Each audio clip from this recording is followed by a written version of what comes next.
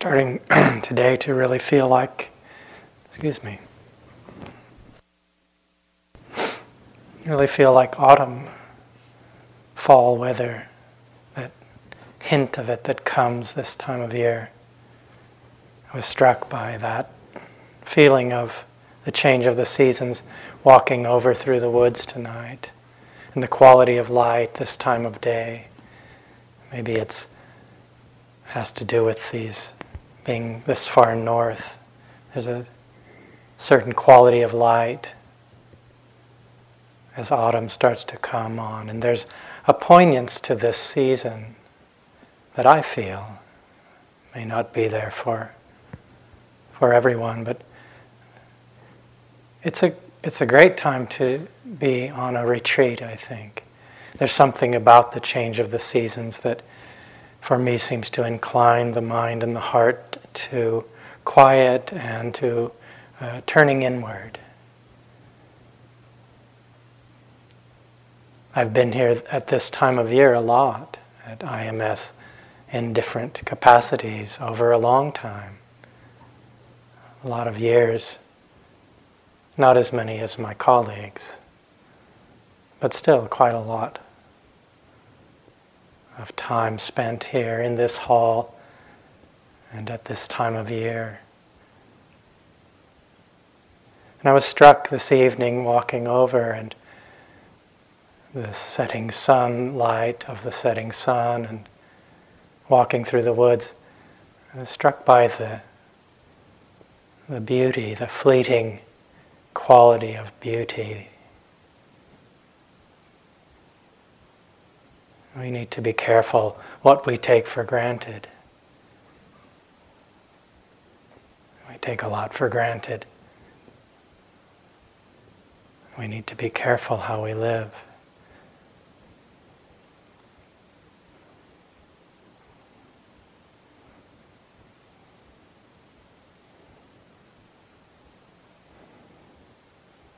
I suppose I should begin my talk. The chances of me getting through it are not that good to begin with.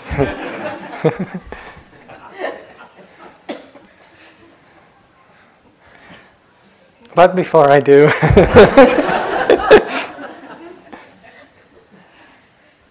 I don't know why, but I was just doing some walking meditation before coming in, and I was reflecting on this quality of faith that Brian spoke about so beautifully last night, faith or confidence. We might find that at different times, in different ways. We start to find our own sense of trust or faith, confidence, whatever word you want to use. Trust in this quality of awareness. I was looking in my own heart. I see a lot of this quality in my heart. It's very big and huge in there. Maybe it has been since the get-go in a way. I'm lucky that way, maybe. But anyway, there's tons of it. So if you feel any lack, you can have all of mine. Anytime you feel a little low in that department, I'm giving it all to you right now for your happiness and benefit. So if you ever need any, you can have all of mine. I got lots of it and to spare.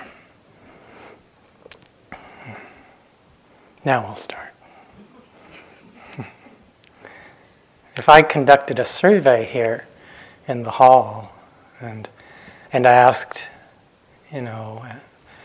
why did you come here? What's your motivation to come to this retreat, to undertake this spiritual life, a practice like this? There might be quite a wide range of replies to that, ways we might answer a question like that. Maybe we're just looking for a little more ease or some kind of feeling of balance in our lives. Maybe something difficult or really traumatic happened and it propelled us into this kind of search. Maybe we were inspired, something we read or someone we met or heard about, and there was this inspiration. We felt, oh yes, this pointing to some possibility through that inspiration we might have found. Maybe it's just mostly curiosity about what a long retreat would be like, for example, to come here for the autumn. Maybe one or two of you wound up here by accident thinking it was a health spa and still hopefully looking around for that hot tub. And it's got to be here somewhere. But I think all of us would say that there's a way that our motivation is at least in part related to a sense of a longing for meaning, for a deeper connection to life, some deeper understanding of what it is to be alive, to be a human. We may have touched, certainly at some point, some sense of questioning or dissatisfaction with the conventional offerings, the conventional strategies that are offered to us to find happiness and contentment in our lives. Wondering if what's offered in that world will ever really bring us any kind of lasting happiness. And if we look at the values in this society, at least, in great part those are based on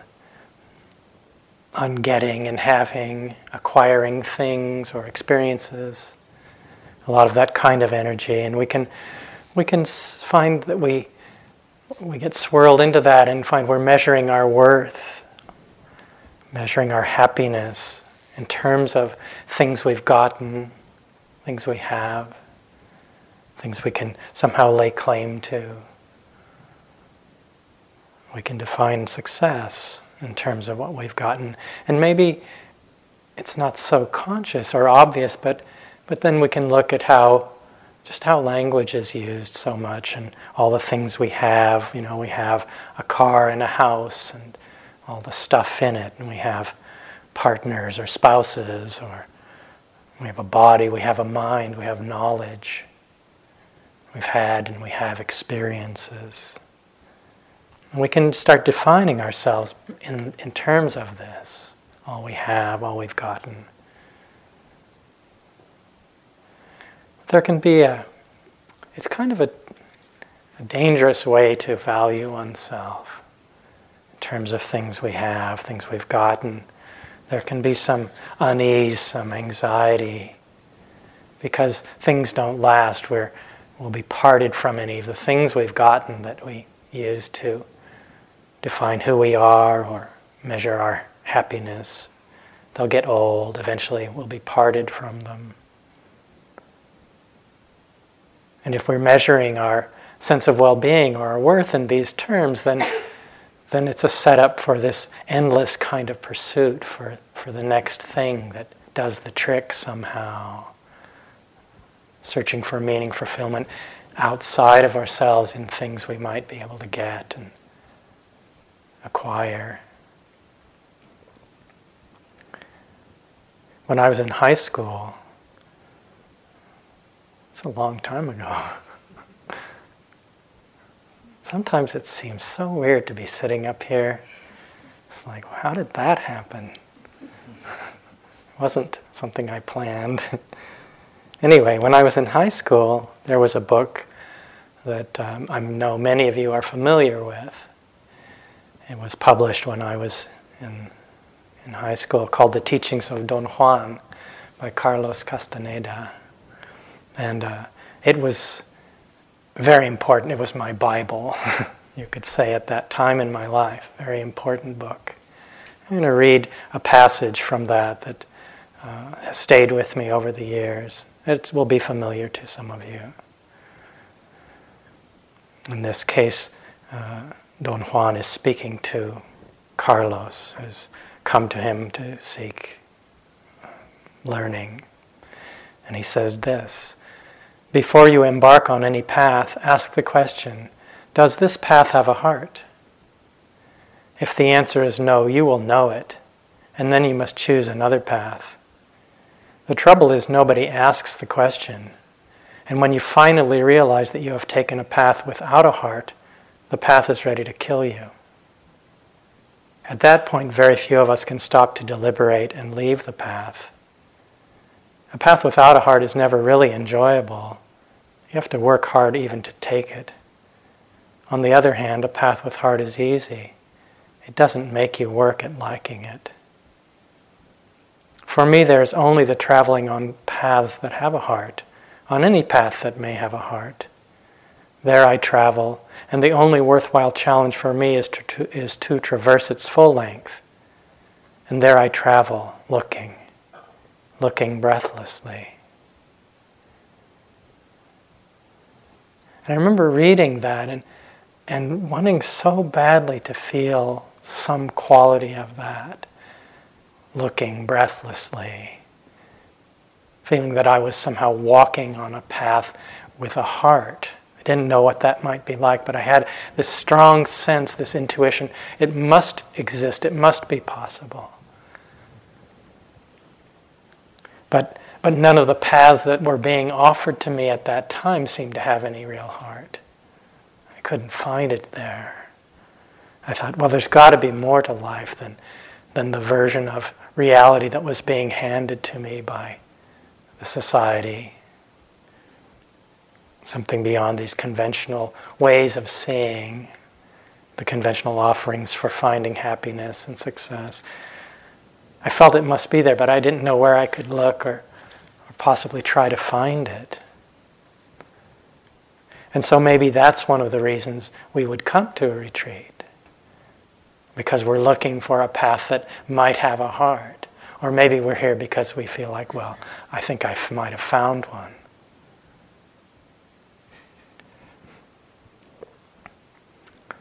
There's a word in the Pali language that I like a lot, that's samvega maybe. It's usually translated as spiritual urgency. It's an aspect or a way of cultivating this quality of ardency that Joseph spoke about the other night. And so you could say this quality is what might motivate us to look for a path with a heart. It's a quality that makes us examine our life and ask the question, what am I doing with my time? How can I use my time well? What's worth doing with a life? And I think this is a quality that we all have to some extent. We wouldn't come to a retreat like this if we didn't have some connection to this quality of samvega. It's a huge commitment and takes a lot to get here, to spend this time.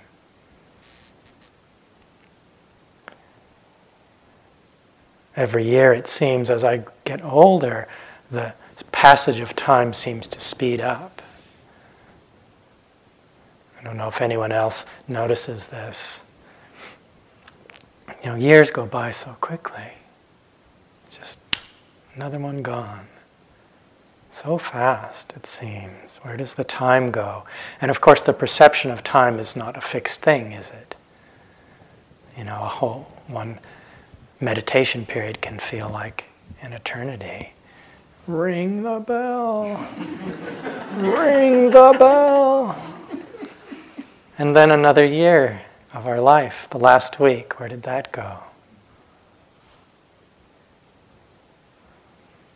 There's a place in one of the collections of short suttas in the Anguttara Nikaya, and it's an unusual place where the Buddha is quoting another teacher who was around at that time, a teacher named Araka. And I'll read just a few things from what this teacher said. It's a long list of kinds of images that he gave about this fleeting nature of a life. He said, "Short is the life of human beings, limited and brief. This one should wisely understand. One should do good and live a pure life, for none who is born can escape death." And then Araka gave these beautiful similes from nature, these images. Just as a dewdrop on a tip of a blade of grass will quickly vanish at sunrise and will not last long, even so a human life is like a dewdrop. It will not last long. And just as when rain falls from the sky in thick drops, a bubble appearing on the surface of water will vanish and not last long. And just as a line drawn on water with a stick vanishes and will not last long, even so a human life is like this. It does not last long. These beautiful images, but they point to something really, really true. Something we can really touch. Here's a little more from the teachings of Don Juan. Death is our eternal companion. It is always to our left at an arm's length. An immense amount of pettiness is dropped if your death makes a gesture to you, or if you catch a glimpse of it, or if you just have the feeling that your companion is there watching you. The issue of our death is never pressed far enough. Death is the only wise advisor that we have. Your death will tell you that nothing really matters outside its touch. One of us here has to change and fast. One of us here has to learn again that death is the hunter and that it is always to one's left. One of us here has to ask death's advice and drop the cursed pettiness that belongs to those that live their lives as if death will never tap them. Think of your death now. It is at an arm's length. It may tap you at any moment, so you really have no time for crappy thoughts and moods. None of us have time for that. That's pretty strong language. But it points to something really important. You know, we actually, none of us has any idea how much more time we have, how much longer we're going to live. There aren't any guarantees, not even the next breath. We don't like to think about this. We don't really like to let the truth of this in. Most of the time we try to avoid it. Someone once told me that they were doing a practice called 1 year to live. Maybe some of you have heard of this. I think it's from a book that's by that same name. It's not something I've actually read. But I mention this because it's an interesting question to ask oneself. You know, what might I do differently? How might I live my life if I knew, well, I have this finite time. I have this 1 year. It's a question I have really asked myself at times over the years. Sometimes I've thought if I really knew it was true, it'd be kind of cool. It'd really help me put things in perspective. And sometimes when I look at my life, I find, well, I wouldn't really change very much. But at other times, it's pretty sobering and humbling to look at how I'm spending my time. And then, you know, we turn around and another year has gone by. And so often we live as though we have all the time in the world. But the truth is that death is our constant companion. It's walking along with us. It's just there to our left. And if we come into a real relationship with this truth, the truth of our own mortality, not in some morbid way that takes us down into a dark place, but if we come into a real relationship there, we can actually find that it serves as a source of real strength and clarity for us. But as I was saying, there's a lot of conditioning to avoid this subject. There's a lot of fear around facing this truth in our culture, I think.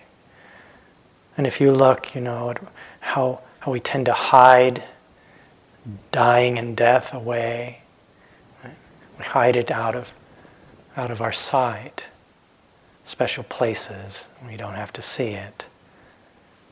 And then we sanitize the dead, these funeral parlors, try to make the corpse look like it's like they're just taking a nap, maybe.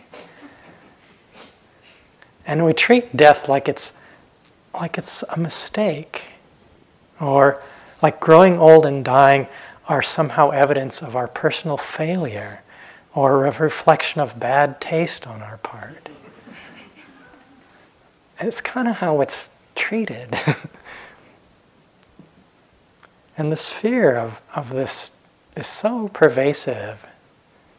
Maybe it's obvious, maybe it's subtle, but it pervades our lives a lot of the time. And we focus on outward things and on getting and acquiring and having and all of the different things we do to define ourselves, to tell ourselves who we are and enhance a sense of comfort somehow.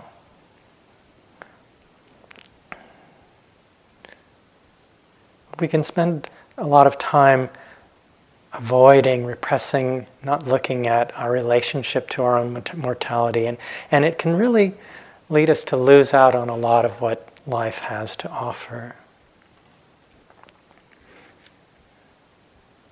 Here's a poem I love by Mary Oliver. It's called When Death Comes.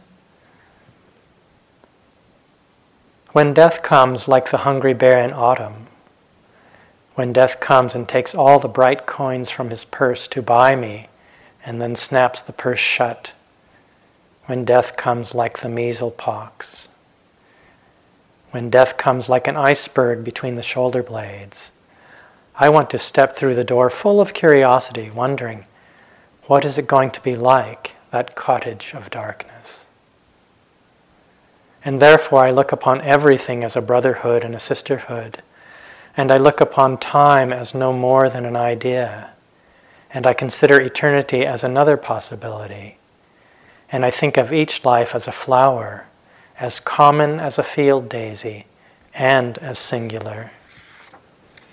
And each name a comfortable music in the mouth, tending as all music does towards silence, and each body a lion of courage, and something precious to the earth.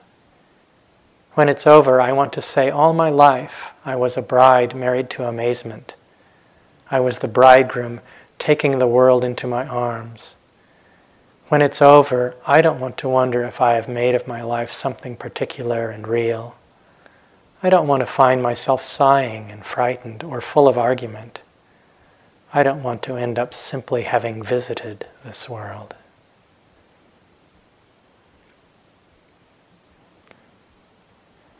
I love the line, I want to step through the door full of curiosity, wondering what is it going to be like, that cottage of darkness.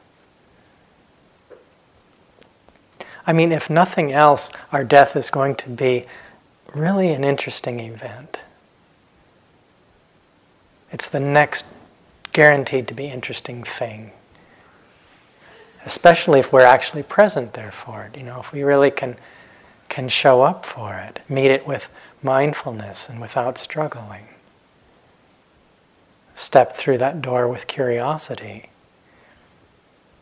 One time I heard this story. I don't know who told it. It's a long time ago.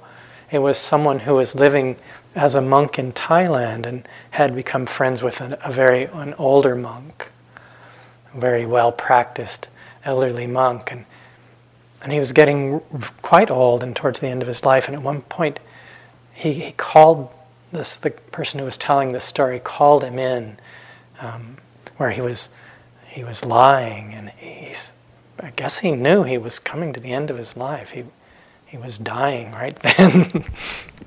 Come. And his mindfulness and his equanimity were so strong that he was just describing the process.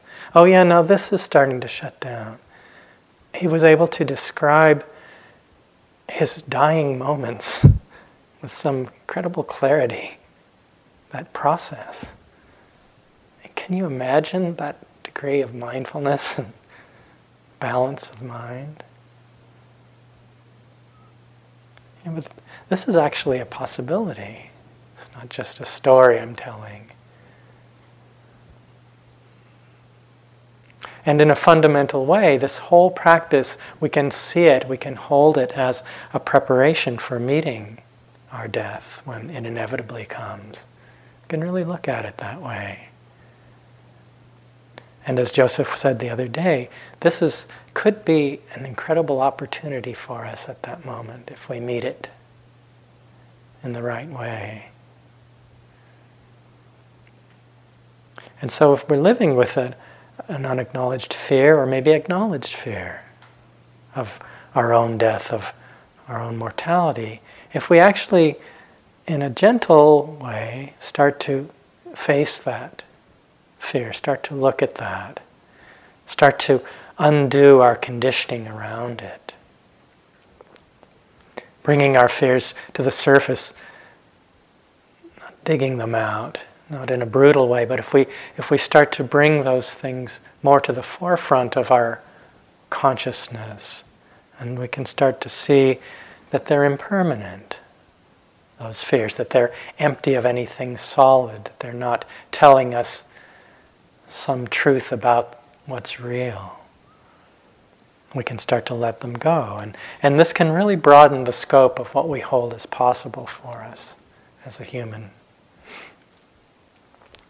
And a meaningful relationship with our own mortality brings us into a direct relationship with the truth of impermanence, which goes to the very heart of what the Buddha was teaching. And connecting with the truth, with the understanding that all things are impermanent is stressed throughout the teachings, this understanding. The whole path seems to flow from a real relationship to this truth. And the classic description of a moment of awakening, the moment of stream entry, first stage of enlightenment, it's very simply described. The stainless eye of the Dhamma arose thus. That which is subject to arising is subject to passing away. It's a deep insight into that truth that opens the mind to the unconditioned. But we can fall into a superficial relationship with this understanding. It's so pervasive in these circles. We hear it, everything's impermanent. It can become a kind of philosophical stance or a concept that we ascribe to, an idea. Out here in the woods around IMS, this is a great place to practice here. This is a real forest center.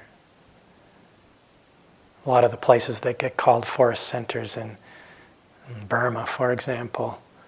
If we were in a forest center in Burma, we'd be in the heart of a very noisy village. And there'd be a lot going on. It's pretty quiet here. And we have these beautiful woods. And these woods can teach us everything we need to know about the truth of impermanence. It's all right, it's just shouting it at you constantly. Just right over there. You don't need me or any of the rest of us. With these words, we can get it. Direct transmission. Right in. Just go out there. If we let it in, trees are born due to causes and conditions, isn't it? If there's a seed and it goes into the earth, if it falls in the right place and then the right amount of rain and sun and all the things that happen there, then it'll sprout and we'll have a seedling and then a baby tree. And I just saw some walking over here. They're out there. These little baby trees are there. Hope they make it through the winter. That's tough, getting through the winter. And then they grow and become bigger, and eventually you have a nice, huge, mature tree. If we walk in the woods, we'll see all stages of a life of a tree there. Little baby ones and saplings and mature trees and old trees that are losing their vitality, and we'll see dead trees, ones that have fallen down and they're turning back into earth, and new trees are sprouting right out of that. You see all of this there. It's just the way of nature, right? It's just nature presenting itself. We don't make a fuss over it, a problem out of it. It seems really beautiful. If we notice it, they're just trees. But if we notice this, it's a sense of rightness there. But this is the teaching of the Buddha. And if we look at this in the right way, if we bring our understanding and awareness to this, to seeing this, we'll see, well, our bodies, our own birth is not any different from the birth of a tree. We are born due to causes and conditions, things that come together. We need nourishment the same way that the tree needs to be nourished by sun and rain and nutriment from the soil. And we take food and our bodies grow based on that nourishment. And our bodies are changing just like trees. They lose their leaves and get new ones. And we lose our hair. We don't necessarily get new hair. At least in my case, I'm losing it, but it's not coming back. But still, our hair, skin, nails, they're growing and they die and fall off. Somewhere someone once said, I heard that I think we get a whole brand new body, and it takes about 7 years to get every cell replaced in a body. That's kind of amazing. Who are we if we're in a state of constantly being replaced like that? And so if we look, we'll see that we're not any different from a tree or anything in nature. We're just an aspect, a manifestation of that natural process. We'll see if we look, all things internally, externally, they're the same. All things, if they have been subject to arising, are subject to passing away. They'll change and pass away. That's just the way of nature. And as I was saying, out in the woods, we don't struggle with that truth. We let it be. We find beauty there, the rightness of that. And there's this harmony and balance, it seems. Oh, it's just right. These stages of life, these changes. And it's so healing for us often to spend time in nature. Opening to that, it has a healing quality often for us. We aren't in contention with things there. But then when it comes to ourselves, it's not different. Somehow we feel it's not right anymore. And these changes shouldn't be happening. Like a mistake or something we should have been able to avoid if we just had our act together. And we fight against it and struggle and try to hold on. And we don't want to see that we're the same as nature, same as all things that arise.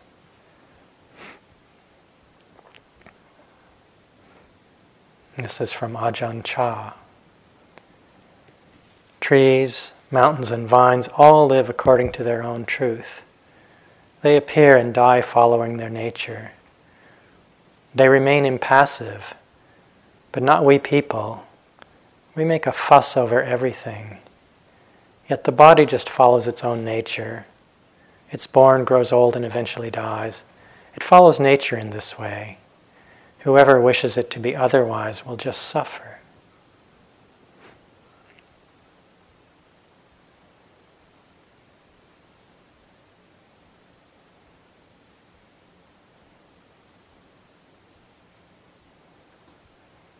And if we sit and pay attention to these bodies and minds, we'll see that they're in a state of constant change, isn't it?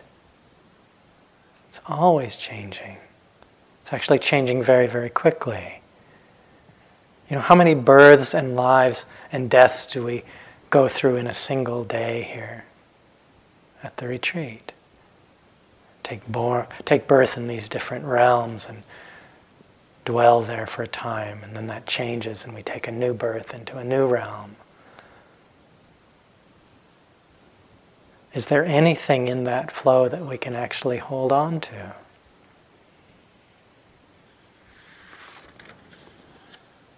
Of course, most of the time we get caught up in the process of that flow of change. We get lost in the details of it. We don't see the change because we get carried along with the current of it, caught up in the details. And we get caught up in the world of the senses and all of the sights and sounds and touches and smells and tastes and all the rest of it. And especially we get caught up in the world of our thoughts and emotions and all that we think and feel about this flow of experience, about the world, and all that we tell ourselves that it means about me. Swept up in that, and we don't see the change. And then we wind up attributing a kind of solidity or reality to it that it actually doesn't have. That we'll actually see that's, if we look closely, that it doesn't have any solidity, doesn't have any ongoing fixed kind of truth or reality in that change. And then we try to hold on and it just slips away. If we try, it just keeps slipping away. It's like trying to hold on to moving water, to a river or a stream. And no matter how hard we might try to do that, it's just going to slip through our fingers, isn't it? It just will slip away. And if we look closely, we'll see, well, there isn't actually a river there. There's just this flow. There's nothing to hold on to. It's just flowing. But sometimes when we try to hold on, it's like holding on to a slipping rope. And if we try to hold on to a slipping rope, what happens? We get rope burn. The only solution, if we're getting rope burn and it hurts, the only solution is to let go. This is from a Thai teacher named Upasaka Ni Ki Nanayon in a book called Pure and Simple. She said this: if you look into the rippling current of your experience, you'll find that there's actually nothing you can latch onto as having any essence. Everything disbands and disappears. New fabrications arise and pass away, arise and pass away. They keep on flowing and they seem to involve many issues. But actually there aren't many issues. There's only arising, remaining, and passing away. It's because we're so focused on not seeing this that there seem to be so many issues. But no matter how many there are, there's only just this, arising, remaining, and passing away. Like a rippling current of water, where the rippling isn't a thing at all. If you learn to see skillfully in this way, you'll see that all things arise, remain, and pass away. The past has passed away. The future hasn't yet come. Look simply at the present, arising and passing away right before your eyes, and don't hold on. When you see arising, remaining, and passing away, pure and simple, right in the present moment, and then let go, that's when you gain release.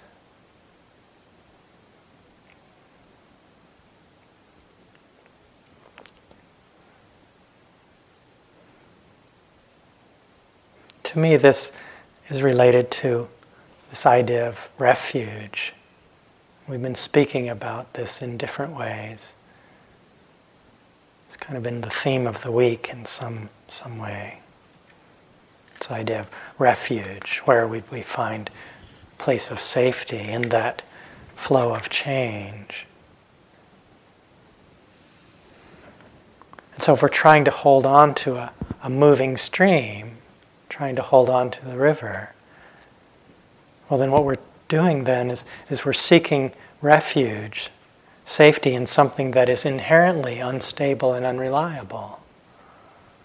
We're placing our hearts upon that which, by its very nature, isn't reliable, isn't really a safe place of safety. I read an article once, someone asked this, a Zen teacher, what was the secret of her happiness? I guess she was a happy Zen teacher. What is the secret of your happiness? And she replied, it's the wholehearted and unrestricted cooperation with the unavoidable.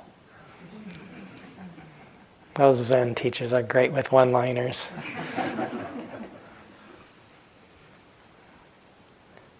But it's a great one. Because when we find ourselves living in a state of non-cooperation with, for example, the unavoidable truth of impermanence, it's a setup to suffer. We set ourselves up to suffer, and then if we find ourselves suffering, we tend to blame the world. We find ourselves pointing here and there to fix the blame for our unhappiness, for our suffering. It's out there, it's due to something in the world. But the world isn't to blame when we're suffering. It's just doing its thing, unfolding lawfully, naturally, due to causes. The poor world is innocent. It's just unfolding according to nature. We just have taken refuge in the wrong thing. That's why we're suffering there. And so, instead of taking refuge in that which is unreliable, if we take refuge in wisdom and wakefulness and love, if we take refuge in the truth of the way it is in the moment right now, it's just like this. That's a place of safety no matter what's going on. We can find a real refuge in that truth of things. We can take refuge in awareness itself. That's what we learn to trust this through our practice. We trust this quality of awareness. We find this faith, confidence that Brian was speaking about last night. We find a place that is safe, a safe place to rest our heart in this quality of awareness itself. And we start to see that awareness is not affected by what's known. The awareness of fear is not afraid. The awareness of anger is not angry. We see that this quality of awareness, that awareness can hold anything that arises. And so we can find refuge, safety in awareness itself.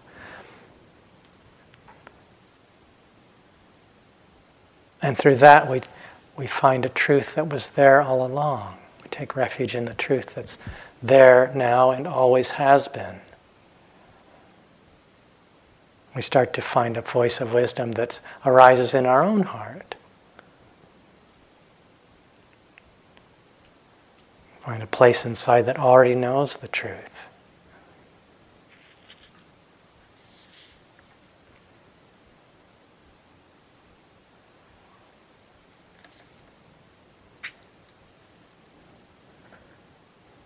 I have two endings. Always two. I'm going to give you both of them because we have time. And my colleagues will be impressed with the brevity of my talk.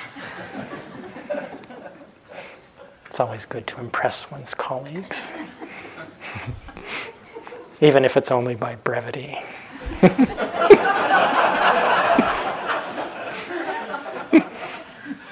So, ending number one. A lovely quotation by the great Thai forest monk Ajahn Fuang Jotiko from a book called Awareness Itself. You have to keep being observant of the mind, awareness itself. It's not the case that the mind isn't aware, you know. Its basic nature is awareness. Just look at it. It's aware of everything. Aware, but it can't yet let go of its perceptions, of the conventions it holds to be true. So you have to focus your investigation on in. Simply keep at it. If you're persistent like this, without letting up, your doubts will gradually fade away. And eventually you'll reach your true refuge within you, this basic awareness that sees clearly through everything. This is the Buddha, Dhamma, and Sangha appearing within you as your ultimate refuge. It's sovereign in and of itself. It knows clearly and truly all around. That's the true refuge within.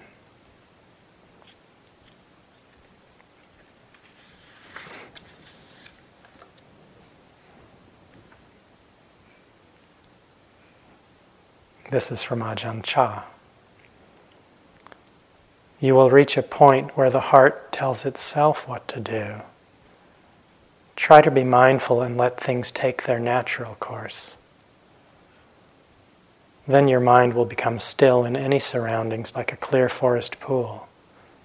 All kinds of wonderful, rare animals will come to drink at the pool, and you will clearly see the nature of all things.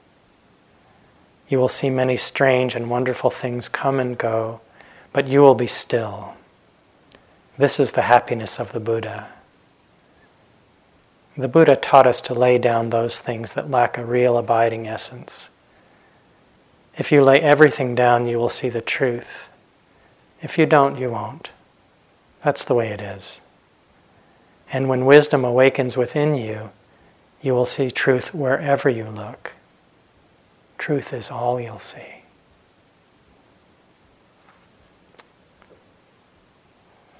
So let's just keep sitting quietly for a couple of minutes and let these words drift out into this cool autumn evening.